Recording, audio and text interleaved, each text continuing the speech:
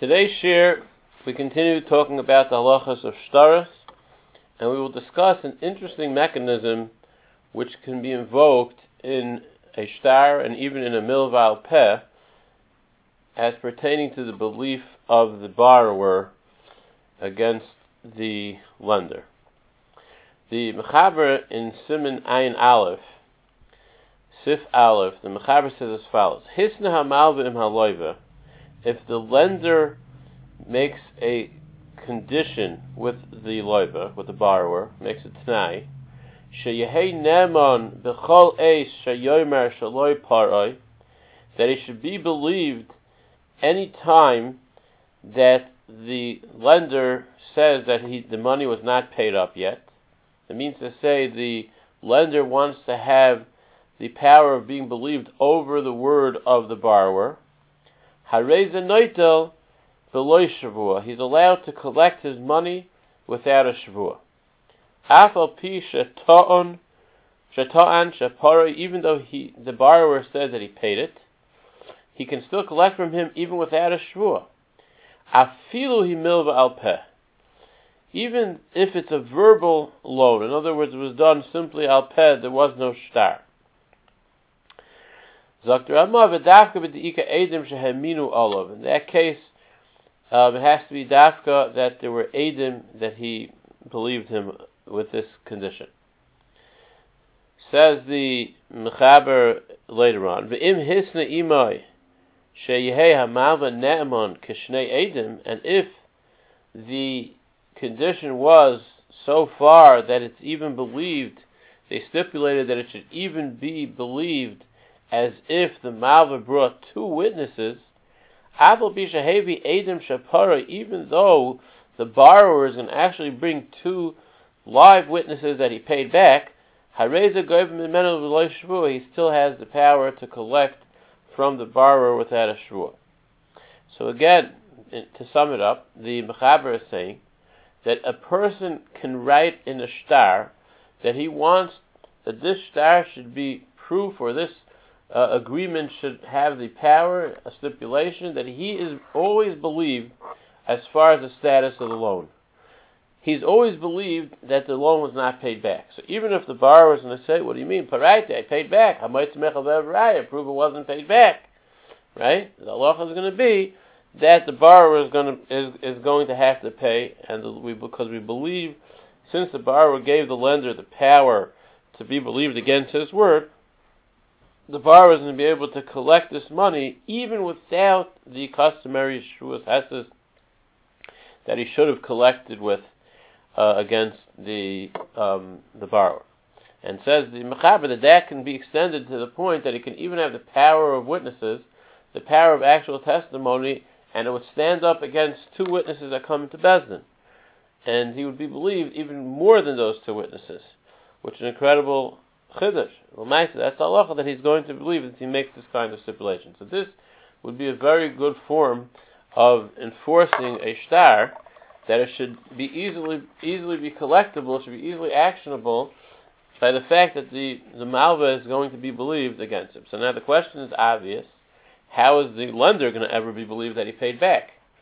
If there's going to be a stipulation that the borrower is always believed, so how will the lender be believed that he paid back? So the answer to that is also obvious, that you can destroy the note. You can, once you pay back, make sure to collect the shtar and rip it up. If you're the lender, make sure to take the shtar and to rip it up.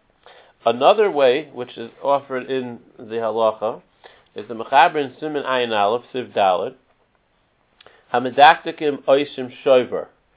The people who are careful not to get involved in situations which can bring to possible machlokes, what they do is that they get a signed receipt. They get a shover, which is a receipt indicating that it was paid back. Miksav yoda shel malva al shtar shel nemanus. V'su lekel mecha shel midi, and then there's nothing to worry about. So he makes sure to get back a signed receipt from the lender, and once he has a signed receipt, that's going to be believed that the loan was paid back. And this would be believed even against this namanus, even if he says he wants to be believed by two witnesses. says the Sman of Katan Aleph, he still would be believed with this shover, with this receipt, which was signed by the malva, by the lender. Now, let's discuss a little bit the concept of this belief. In which instances does this work? So there's an exception, there's a case which is discussed in the Shailos of Truvas Aranach, Siman Chaf Aleph. The Truvas Aranach discusses this concept of believing the borrower over believing the lender over the borrower, the word of the lender over the borrower. And the borrower, even if technically Al Pi Halacha would have been a case where he would have believed to say that he paid back, he's not believed because of this stipulation that we made. So the Truvas Aranach writes that this is limited to the exact situation where it happened. For example, let's say the person who agreed to this t'nai, this stipulation, was not the borrower himself. Rather, it was the guarantor for the loan, or the co-signer on the loan. If the co-signer on the loan agreed that the word of the lender should take precedence against the taina of paraiti, against the taina that it was paid back, that will not obligate the loiba himself, will not obligate the borrower himself to, and not make him lose the ability for him to taina paraiti. So the Ranach says like this: Avol mikol makom kiven shemin adin lehayu yarshe ruven goyven b'shtar zeh umachmas t'nai hane'emanus anu boim l'chayvai. Because of this t'nai is why we're obligating to pay. Ein lanu lichlam b'tnai hane'emanus el mashu mefurashim aminu olav. Only something that was explicitly agreed upon. But if we could try to extrapolate, try to build on this agreement into other things, we're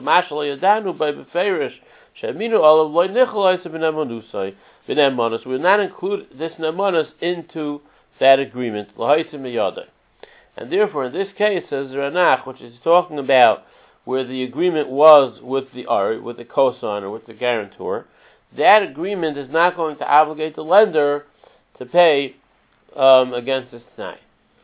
So again, to sum up what we said before, the Mechaber is telling us that a person is able to stipulate that his shtar or this agreement should be in a way that he's always believed against the borrower. He can always say the borrower didn't pay back.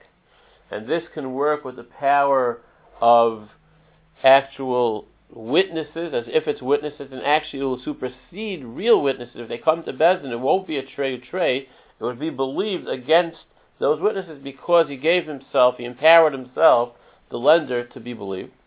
Now, since that's going to be the case, the way to get out of it is to make sure to collect the loan document upon paying up.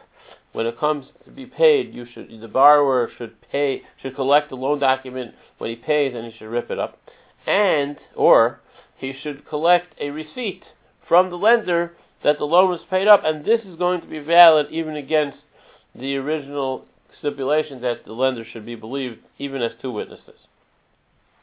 There's an interesting halacha in Shulchan Aruch. The halacha is brought down in Siman Kuf Mem in Hilchas Cheskos Karkois, where it's discussing ownership of seats in shul.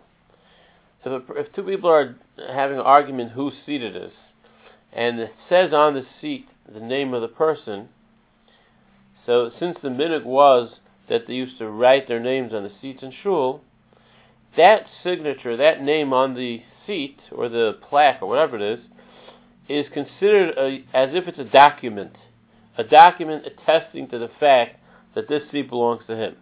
I guess it must be the discussion was they didn't have the document anymore, the original paperwork that was for the seat. Since it said it on it, we can assume that it was his. Obviously, it's probably only for as long as it would last, not for after the time. I guess each year it renews or whatever. But as far as during that time, if there's something that's not clear, we would follow the words that are on the seat. Now, what's the justification for this? Let's read the halacha and then we'll read the Bir Agra's explanation, a beautiful explanation to this halacha. So the Ramah says like this: Mekoymei shel beis hakneses, the seats in shul, shahaminik shakol echad kaiser shemai olav, that the custom was that everyone writes their name on the seats. Havi kashtar, that's considered a document. V'chol misha shmoi olav, and anyone whose name is written on the seat, havish aloi. Ve'ein l'ma'ara by klum. It belongs to him, and there's no one that can come and taina against it, that can argue against it. The seat will belong to the person whose name is on it. So the Gaon explains what kind of raya is this, that since the name is on the seat, that proves that it's his. So the Vilna Gaon says that it's not simply by the fact that it has his name on the seat. The Vilna Gaon says because it's based on minhag. We find in the Gemara in Bava Metzia, find Dalar and Aleph, there's a halacha called situmta. Situmta is a concept which will be discussed in Mirta Shem and later shiur, that a person can make a kinyan, can acquire something with ways of kinyan which were not existent at the time of the Gemara, but they are constantly evolving in the current markets, in the current. For example, the Gemara is discussing a case where something had evolved, a situation where people would order shipments of barrels of wine, and the way to know which barrels belong to who, they would make a mark on it. Now, when they made that mark, the Gemara says that wasn't simply identification, that actually was a kinyan. That was a way of being koine that barrel, because that was the custom. In today's market, we know that there's a famous kinyan in the diamond market where you shake hands and you say Mazel Bracha. So some people say, the Goyim also say that already. So Mazel Bracha is considered a kinyan because this handshake, which is done with this Mazel Bracha, is viewed. This has the status of a kinyan based on this concept of situmta. Situmta means it's something that was adopted as a custom in that time. So the Gemara is using it in the context of acquisition, of being kind of something, the same way we know that you can be kind with Mashicha, Hagbah, Yad, Kinyan Agav, etc., etc. In this case, we're discussing an acquisition through an act that's not brought clearly in the Gemara, but it's common market practice. So there are many applications of this halacha in today's market where there's so many ways to be kind of things, especially online kinyanim, which is also a subject of discussion.